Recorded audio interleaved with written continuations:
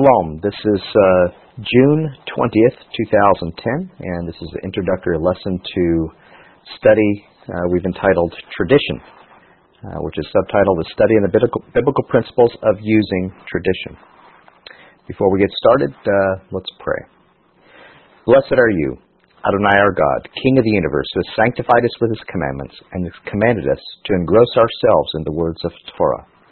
Please, Adonai, our God, sweeten the words of your Torah in our mouth and in the mouth of your people, the family of Israel. May we and our offspring and the offspring of your people, the house of Israel, all of us, know your name and study your Torah for its own sake. Blessed are you, Adonai, who teaches Torah to his people, Israel.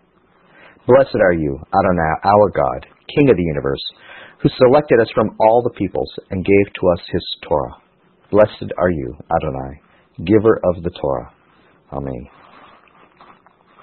All Scripture is breathed out by God and profitable for teaching, for reproof, for correction, and for training in righteousness, that the man of God may be competent, equipped for every good work. 2 Timothy 3:16-17. Notice how all-encompassing really Scripture is.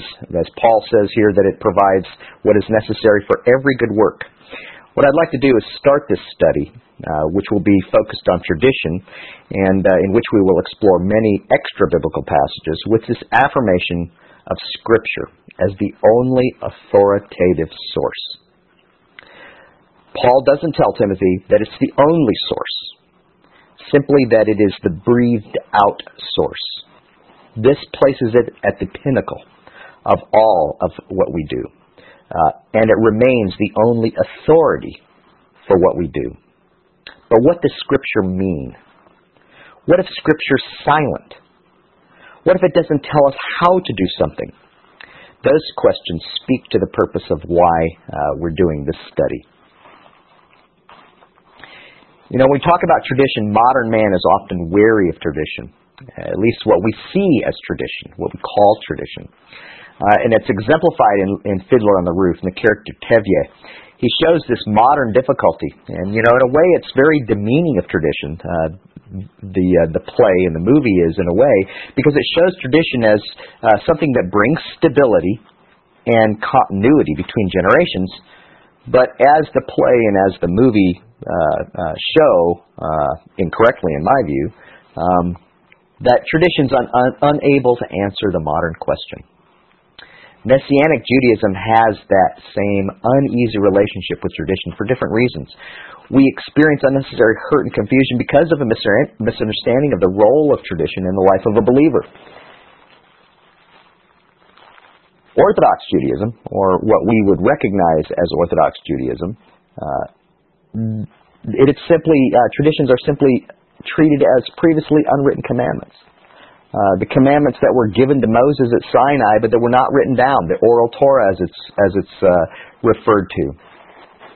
Pirkei Avot, which is in the Mishnah, Pirkei Avot 1:1 says, Moses received the Torah at Sinai and transmitted it to Joshua. Joshua to the elders, and the elders to the prophets, and the prophets to the men of the great synagogue. The latter used to say three things: be patient in the administration of justice, rear many disciples, and make a fence around the Torah. That is the Mishnah, Pirkei Avot 1:1, or Chapters of the Fathers.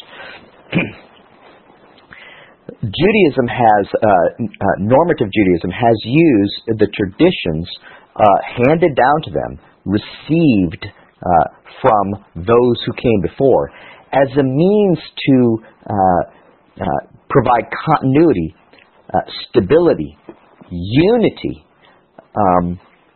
and it is evidenced in millennia of those very things: stability, unity. How can Messianic Judaism benefit from tradition if Yeshua was an anti-traditionalist? And this is what many in the Messianic movement consider. Go to Matthew 15, verse 1. We'll read to verse 9. Then the scribes and the Pharisees who were from Jerusalem came to Yeshua, saying, Why do your disciples transgress the tradition of the elders? So this is what we would be referring to, these as Pirkei Avot, that which was handed down and received. Why do your disciples transgress the tradition of the elders? For they do not wash their hands when they eat bread. He answered and said to them, Why do you also transgress the commandment of God because of your tradition? For God commanded, saying, Honor your father and your mother. And he who curses father and mother, let him be put to death. But you say, Whoever says to his father or mother, Whatever profit you might have received from me is a gift of God, then he need not honor his father or mother. Thus you have made the commandment of God of no effect by your tradition. Hypocrites, well did Isaiah prophesy about you, saying, These people draw near to me with their mouth, and honor me with their lips, but their heart is far from me. And in vain they worship me, teaching as doctrines the commandments of men. We see this problem when we read Matthew 15. Certainly when we go to Matthew 23 as well, Mark chapter 7, which is the companion passage to Matthew chapter 15. Not to get into the specifics of what this tradition was, washing hands or whatever else. Certainly that's something beyond this study. But more importantly, the view that some have because of this passage and because of Matthew 23 that somehow Yeshua was an anti-traditionalist. It's one of the things we're going to look at. Was Yeshua an anti-traditionalist? Were the first apostles anti-traditionalists? Is that a hallmark of those who are disciples of Yeshua, that we should be anti-traditionalists? You know, it's interesting because there really is a false notion regarding tradition. The false notion is that anyone could be tradition-free. It's simply impossible. Man and the culture of men are always prone to pass on tradition through families, through relationships at work, through relationships with others who live nearby. We always have tradition. Like water, it flows to the lowest point. Tradition will always be there. The question is not whether we believe in a tradition or not, or whether we practice traditions. The question is, which traditions do we practice? The idea that you could be tradition-free in Messianic Judaism, the idea that you could be tradition-free, is really fostered by groups that despise what they call rabbinism. You know, this traditional Judaism, this rabbinism as they call it. And whether it's in the church or in Messianic Judaism, those that despise a tradition or traditions have established a new tradition of their own. It is a tradition of non-traditionalism. Some say that they want a pure relationship to the commandments. That's laudable, and I think that's certainly my motivation. I want a pure relationship to the commandments, not clouded by man-made instruments. But are we really following the commandments, or simply coming up with another set of man-made rules, an anti-traditionalist set of man-made rules? You know, it really appears to me that the anti-traditionalist is not as opposed to tradition as much as they simply don't like rabbinic traditions. But is that how we want to be identified? If so, why? Is that what Yeshua wanted his disciples, how he wanted them to be identified? As distinct or separate from rabbinic Judaism? As distinct or separate from Israel? On the other hand, there's the traditionalist within Messianic Judaism, who is quite arrogant in asserting that if someone doesn't keep the commandments in the traditional way, they're not actually being obedient or keeping the commandments. What's interesting to me is that both the anti-traditionalists and the traditionalists think that they are rightly handling Scripture. They think it's all about Scripture. If it were, and if it is, we need to dig deeper and find out which group, or which side of every argument is more accurately handling Scripture. But what's interesting to me also is that there is a tradition for handling Scripture. That's why they think they're handling Scripture. Both sides, both opposing the traditionalists and the anti-traditionalists, are both thinking that they're handling Scripture.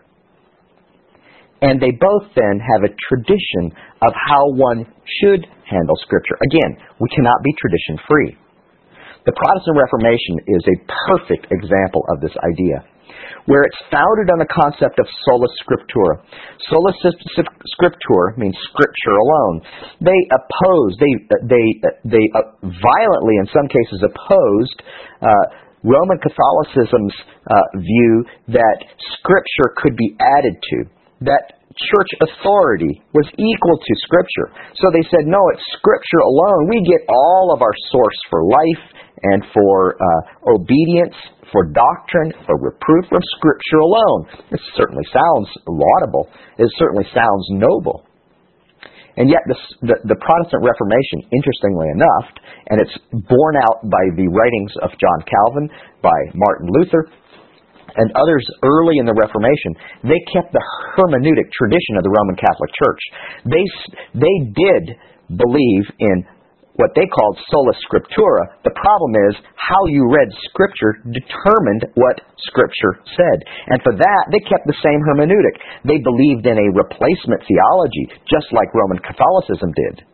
They read the Scriptures in specifically the prophets and the prophecies regarding the Jewish people as being a homily or being metaphoric, not really meaning the Jewish people. So they inherited the very hermeneutic. The interesting thing about the word hermeneutic is it comes from the Greek god Hermes, who is the interpreter of the gods, which is nonsense. And it's interesting to me that some of the most important courses in Christian seminaries are studies in hermeneutics. How do we read Scripture is probably a better way of referring to it. How we interpret what God is trying to tell us within His Word. And one of the principal ways, and I think it's lost on a lot of people, even in the Messianic movement, with regard to the Protestant method of reading Scripture, was that they assumed that Messiah and His apostles could add to or remove from the words of God. Now, Roman Catholicism came up with other methods, as we've seen. They had papal bulls where the Pope could, with certain restrictions, make statements that became as valid, or even in some cases more valid than Scripture itself, undoing Scripture. A perfect example is moving the day of rest from the seventh day, or in the Western calendar of Saturday, to moving it to the first day on a Western calendar Sunday. The Roman Catholic Church in their catechism said that the day of rest, the Sabbath, is the seventh day, but by papal decree, by church doctrine, it was moved. That God gave the authority to the Catholic Church to do this. Well, Protestantism opposes that idea, and yet they still believe that Jesus and His apostles could undo the commandments of God. What's different? Overall, what's different? Well, obviously, Yeshua is different from the Pope. But overall, what's different? We're going to look at that as we begin this study, as we go through this. We're going to begin to try and understand this idea of whether someone can add to or remove from the Word of God. It's certainly a principle that must be first established before we can begin to understand how we can use, or if we should use, certain traditions. Within the Messianic movement, just like the contest between Protestants and Catholics in the days of the Reformation, within the Messianic movement, there's a contest. Some, who are like the Protestants, claim to be guided by sola scriptura, only Scripture. They are anti-traditionalist Messianics. However, they still create their own traditions. We'll see. There's the other group. They're like the Catholics. They're the traditional Messianics that claim that their traditions are the only valid ones because they were handed down. They're more ancient. Which side's correct? Does it really matter? I mean, why don't we just hang out by ourselves and don't really care what other people do? I believe that it does matter. It matters to Messiah Yeshua, and we're not meant to live in caves or to be all by ourselves. The Torah, it was meant to be lived in a community, interacting with others, adjusting our behavior first because of Scripture, but also out of love and a response to others. It matters to Yeshua. He wants His people to be united. This is the essence of John 17 and what some call His high priestly prayer, where He prays that His people would be one, as He and the Father are one. The primary cause of division or unity for any sociological group, any group of men and women and children, is group customs. It's even more divisive or more unifying than group laws. Customs are a tremendous unifying factor, or could be a tremendous divisive factor. And as a perfect example of this is found in first century Messianic Judaism.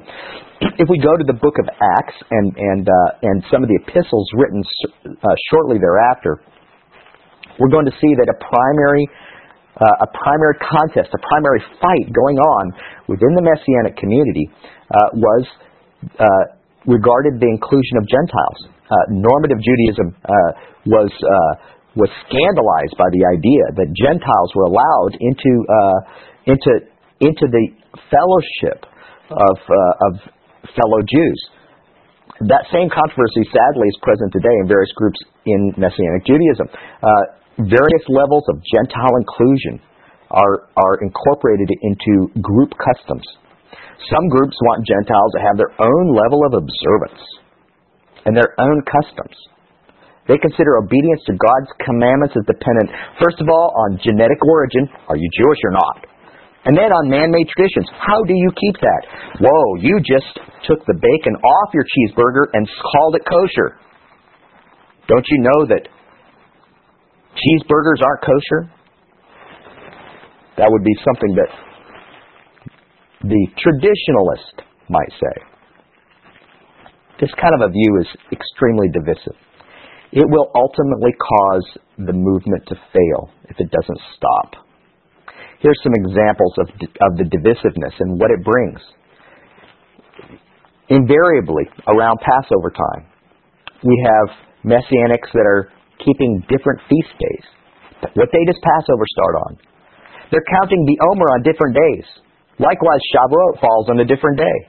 Likewise, Rosh Hashanah, Yom Teruah, falls on a different day. Keeping a different day for Yom Kippur. A different time for the Feast of Tabernacles, Sukkot. Keeping different traditions regarding how one begins a Sabbath. These are divisive. What we eat, food standards. Oh no, I can't eat that. I'm sorry, I can't come eat at your home because you don't keep kosher like I do. The answer to the controversy is how we treat Scripture. Does Scripture have the supreme authority? How did Yeshua treat tradition? How did He treat Scripture? Did He give His disciples authority to add to or to overturn Scripture? This idea that Yeshua or Jesus was an anti-traditionalist is really cemented and really became a part of the question, a part of the discussion with the Protestant Reformation. The Protestant Reformation assumed that Jesus was just like them, that He wanted to overturn traditions. So they saw the traditions of the Catholic Church and they said, we're like that, we're trying to overturn the traditions. They saw Jesus overturning the Pharisaic traditions. So the Pharisees were equal to the Catholics. So Rabbinic Judaism, who are the inheritors of the Pharisees, Rabbinic Judaism is like the Roman Catholics. Many people who are opposed to Roman Catholic traditions when they come into the Messianic movement find themselves equally disgusted by Jewish traditions. In that, they form their own tradition. An anti-traditionalist tradition. Was Yeshua an anti-traditionalist? Did He really overturn all the Pharisaic traditions? Was he opposed to them? What we want to determine in this study is why he accepted some traditions, and he does, and yet seems to reject others. What is the difference? Why does he do that? Can we determine which method? Can we determine which traditions? Can we determine how he goes about determining if a tradition is beneficial or harmful? What our study is going to do is focus on some primary Jewish traditions that either enhance or detract from unity. Invariably, when we talk about the idea of tradition, some, specifically the anti-traditionalists, thinks that it's all about purity. That a pure doctrine requires that we not accept tradition. I have to say, the Torah teaches purity and unity. It's not enough simply to be right and all by yourself, which many Messianics are content with. There is wisdom in the counsel of many. Those in Messianic Judaism are fragmented for several reasons that I see. The first is the divine plan. I do believe that Hashem has called us individually across the globe simply by the simplicity of His Word. That He's not called us by a teacher or by a group, but simply as individuals, like seed planted across rows, seemingly for no purpose. Well, I believe it's the divine plan that we've been scattered as we have been. But in addition to that, I believe that Messianic believers are also eclectic. Sometimes we're not very good team players. We've always thought for ourselves. We've always done our own digging for truth and haven't easily accepted it from others. That's not good. It's not the way that it's supposed to be. We have sometimes self-imposed exile. Some are suspicious of anything that they think is, quote, rabbinic. It's a subtle form of anti-Semitism, driven by conspiracy theories that there's some massive rabbinic cover-up. Some arrogantly assume that they know better the millennia of wise men and sages, that they can be less biased, and that they have better resources and better information than thousands of years of people who have dedicated every waking hour to studying and keeping the commandments. Anti-rabbinism is a dangerous and ultimately hurtful to the kingdom of Messiah. Paul thought so too. Paul said in Romans 3, 1 through 2, What advantage then has the Jew, or what is the profit of circumcision? Much in every way, chiefly because to them were committed the oracles of God. Thousands of years of wisdom should not be so easily discarded. The sages of traditional Judaism have much to teach us, even if we do not treat all of their words as authoritative. They have much to teach us, and it is a lack of humility, and I think a subtle anti-Semitism that rejects things simply because they come from a rabbinic source. But then there's the authority of the text. Turn to Deuteronomy 30, verses 10 through 14. If you obey the voice of Adonai your God, to keep His commandments and His statutes, which are written in this book of the law, and if you turn to Adonai your God with all your heart and with all your soul, for this commandment which I command you today is not too mysterious for you, nor is it far off. It is not in heaven that you should say, who will ascend into heaven for us, and bring it to us, that we may hear it and do it. Nor is it beyond the sea that you should say, who will go over the sea for us, and bring it to us, that we may hear it and do it. But the word is very near you, in your mouth and in your heart, that you may do it. That's Deuteronomy 30, 10 through 14. Paul quotes this in Romans chapter 10. God speaks in plain language. He speaks in the language of men. He speaks in order to be understood. He speaks in order to be obeyed. He does not hide himself in his word. Those who seek him, those who open with a heart to read and do, will find him, and it is plainly visible. Any way that we read, any hermeneutic that obscures the plain meaning of the text, as that would have been understood by the original hearers, is contrary to the revelation of Scripture, contrary to what Deuteronomy 30 is teaching. Let me say that again. Anything that obscures the plain meaning of the text, as it would have been understood by the original hearers, is contrary to the revelation of Scripture. Scripture contains all the authority that is needed. The how sometimes is missing. But all the authority is found within Scripture. This study, I hope, will teach us how we can determine the how when Scripture does not speak specifically to it. Although I personally do not recognize the authority of writings outside of Scripture, we do understand that those that spoke and lived the language of the original hearers are best able to give us the ear that we need to hear the plain words of Scripture. If you don't know the language, if you don't know the idioms, if you don't know the method of speaking that the original hearers had, then you can't know what it's saying. He does speak in the language of men. His Holy Spirit does illuminate what is written. But it is illuminated in light of those who heard it first.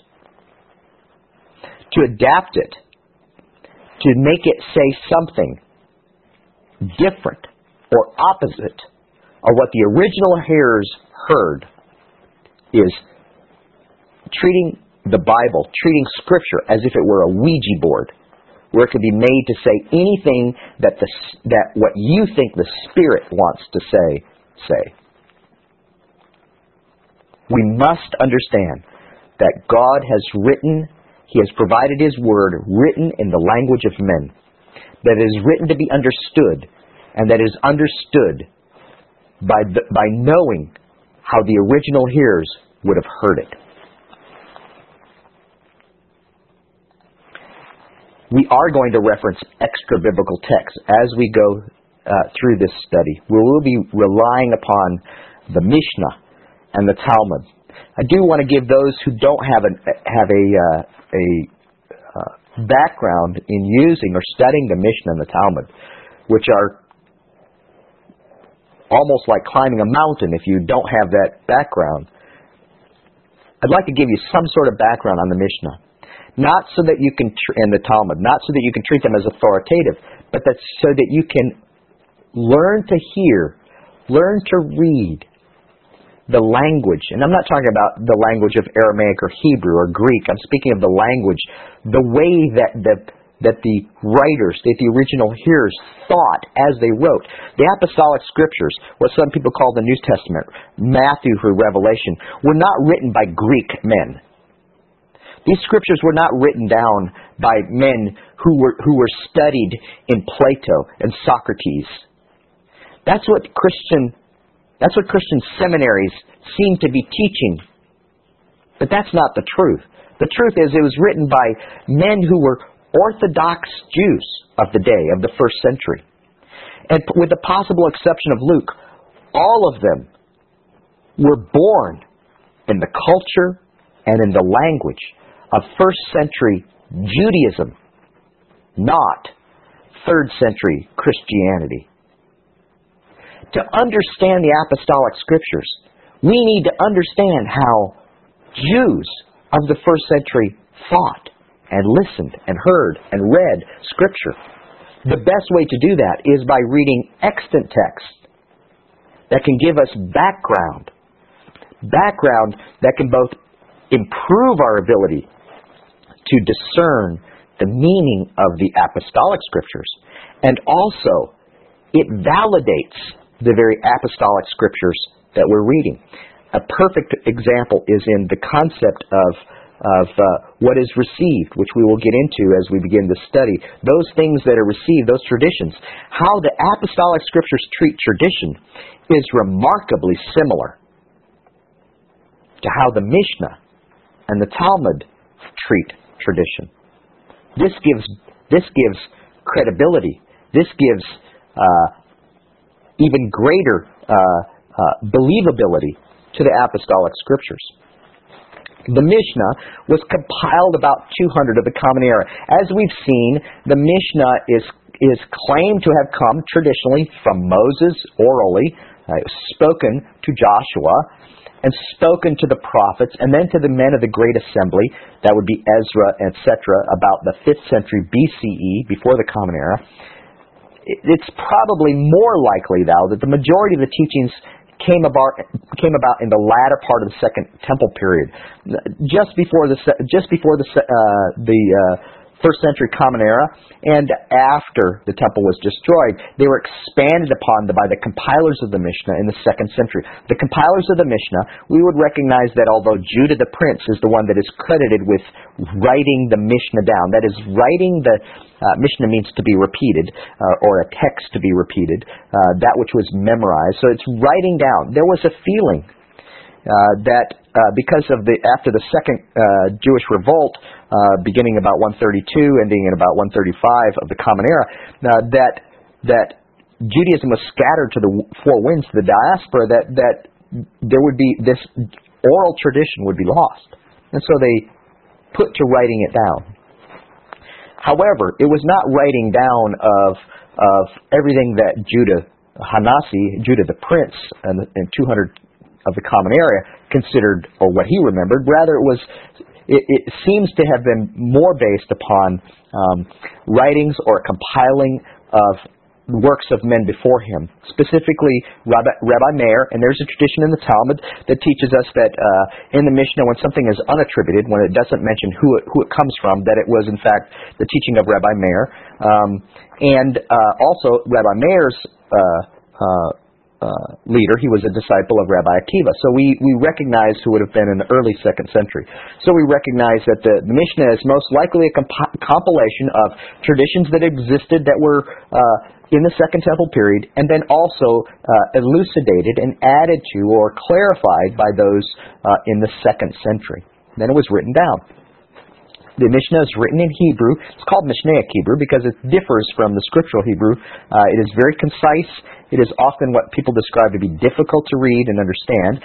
English translations do a much better job. However, because it is very concise, it has to include many added words, or what would be considered a dynamic translation. Putting it in English would have to add a lot to be able to get the context. It is actually a difficult book to read in its original source. It contains ethical teaching and practical interpretation for Scripture. It also contains a little bit of agada, or storytelling. It's divided into 6 orders. The 6 orders, each order has multiple tractates. There's a total of 63 tractates. Of these 63 tractates, the Mishnah then is quite big, and we see that as the men after the Mishnah, after the 200 of the Common Era, began to study the Mishnah, sometimes the Mishnah will make quotes or teach a teaching that is attributed to a previous person. However, will not include Scripture often. So what you find in the studies of those people that came after them when they studied the Mishnah is they would want to know, well, where did this come from? What is the Scripture that this comes from? This is called the Gemara, or that which is added, that which is discussed on the Mishnah. The Gemara, the Mishnah, for the most part, the Talmud is the Mishnah plus the Gemara, the discussion. So it's, in a way, it's the Mishnah plus commentary makes up the Talmud. So within the Talmud, you will find the complete Mishnah. However, the Talmud does not contain all of the commentary on the Mishnah. So not all the tractates of the Mishnah are covered. The most complete Talmud, there are two Talmuds, the most complete Talmud is the Babylonian Talmud. Now, it's called the Babylonian Talmud because it was compiled by Jews living in the diaspora after the destruction of Jerusalem, after the destruction of in the Second Jewish Revolt in 135 of the Common Era. And plus, in addition to that, many remained in Babylon during the Second Temple period rather than returning to the land. Judaism was thriving in Babylon, and so the Babylonian Talmud really had the best opportunity to be most complete. It was completed, I shouldn't say completed, but it was finished, never added to, after 500 of the Common Era. So the Babylonian Talmud is the most complete of the commentary on the Mishnah. It began around 200 and was finished, not added any longer, around 500 of the Common Era. What's called the Jerusalem Talmud, which is a misnomer because actually it was being written after Jerusalem was destroyed. It was compiled actually in northern Israel. It was a discussion. It was commentary on the Mishnah that was completed about 350 of the Common Era, so the 4th century. What the Talmuds represent is because they go back and first of all they quote from the Mishnah, and they even go back further. They quote and they build on teachings that were from before the 1st century. The Talmud represents a 600-year Bible study with generations speaking to each other. We'll have sages from one generation being debated by sages from another generation. So it is a marvelous, rich document in teaching us how people of the 1st and 2nd centuries and on considered the Scriptures, how they looked at the traditions of the Mishnah, the teachings of the Mishnah, and tried to find the scriptural authority to support them, or to maybe not to discount them, but to debate them. The Talmud is filled with opposing opinions. Both Talmuds are written in Aramaic. However, because they contain the Mishnah, they also have the Hebrew in the Mishnah portion. Both Talmuds, although they are Aramaic, the Jerusalem Talmud uses what's called a Western Aramaic, which is much older, a little bit more difficult to read. It's one of the reasons why the Jerusalem Talmud is, or Yerushalmi as it's called, is very difficult to find in an English language. It is actually, it's the minority Talmud. Will not studied as in depth as the Babylonian Talmud. For our study in tradition, we will be primarily using the Babylonian Talmud, and as far as the Mishnah, we'll be primarily using the Babylonian Talmud's English translation of the Mishnah. We have a few exceptions we'll use. We talk about English translations of the Talmud. It's something that is actually only in the last 150 years available at all. One of the oldest translations, English translations of the Babylonian Talmud, is the Rodkinson. It is a very bad translation. It's the one that you will normally find if you do a Google search for Talmud. It's a very bad translation. It should be avoided. It really is. I find no benefit in it at all. The best English translation is the Soncino Talmud, which was finished in the 1960s. It is not under copyright, currently under copyright, so it is becoming more available on the internet. You may be able to find sites. It is my goal that sometime during the study of tradition that I will be able to provide anyone who wants an electronic copy of the Babylonian Talmud, certainly all of the 63 tractates of the Mishnah as well, in an English translation, and hopefully be able to do that in God's strength sometime soon. So that you'll have it. However, within the study, those pertinent portions of the Talmud and the Mishnah will be included in text, and that's one of the reasons why we're doing this study, is so that those who do not have the background of studying the Mishnah or the Talmud will be able to still benefit from those rich sources in determining the scriptural basis for various traditions. When we talk about how we go through this study, I have opinions on various traditions. I use a lot of the what people would call the rabbinic traditions. I'm in some regards quite orthopraxic. That doesn't mean that I keep them all or use them all. But because I come from that position, those of you who are studying and that come from a more anti-traditionalist perspective, you may get angry with me. I want you to know that to the best of my ability, I'll try to remain neutral unless it's something that pertains directly to Scripture. No one is neutral. We all have our biases. And remember that those who are not traditionalists have a tradition themselves. It's more their own tradition or one they've inherited from other anti-traditionalists. But it's okay for us not to agree on all these things. We're not looking for uniformity. We are not trying to establish a center or a basis for all Messianic Judaism to look and act the same. What we're really trying to do is establish a systematic approach to tradition. We are not trying to be more original. We are not trying to be more traditional or less traditional. We simply have one goal. It's unity. How can we use tradition in a way that brings unity for the disciples of Messiah? Unity with whom? Well, first of all, obviously with each other, but also with greater Israel. Unity with Israel is a goal that we have in this study. We will not allow, however, our goal of unity to cause us to compromise on purity, pure doctrine. We simply want to be identified with the singular people of God. There is no salvation apart from Israel. We're family. We need to look and act like family. Paul said in Romans 11:28, for those of us that are anti-traditionalists,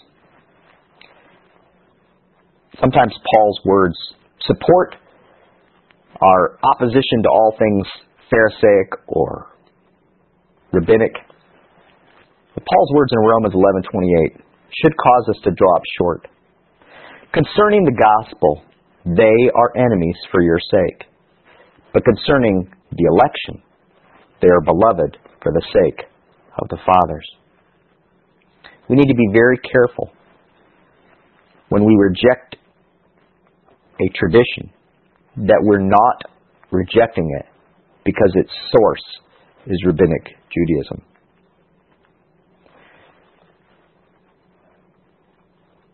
Let's close and pray. We thank you, O Adonai, our God, that you have established our portion with those who dwell in the study hall. You have not established our portion with idlers, for we arise early and they arise early.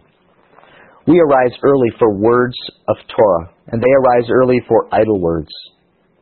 We toil and they toil. We toil and receive reward, and they toil and do not receive reward. We run and they run. We run to the life of the world to come, and they run to the pit of destruction. As it is written, and you, O God, you will lower them into the well of destruction. Men of bloodshed and deceit shall not live out half their days. But as for me, I will trust in you. Shalom.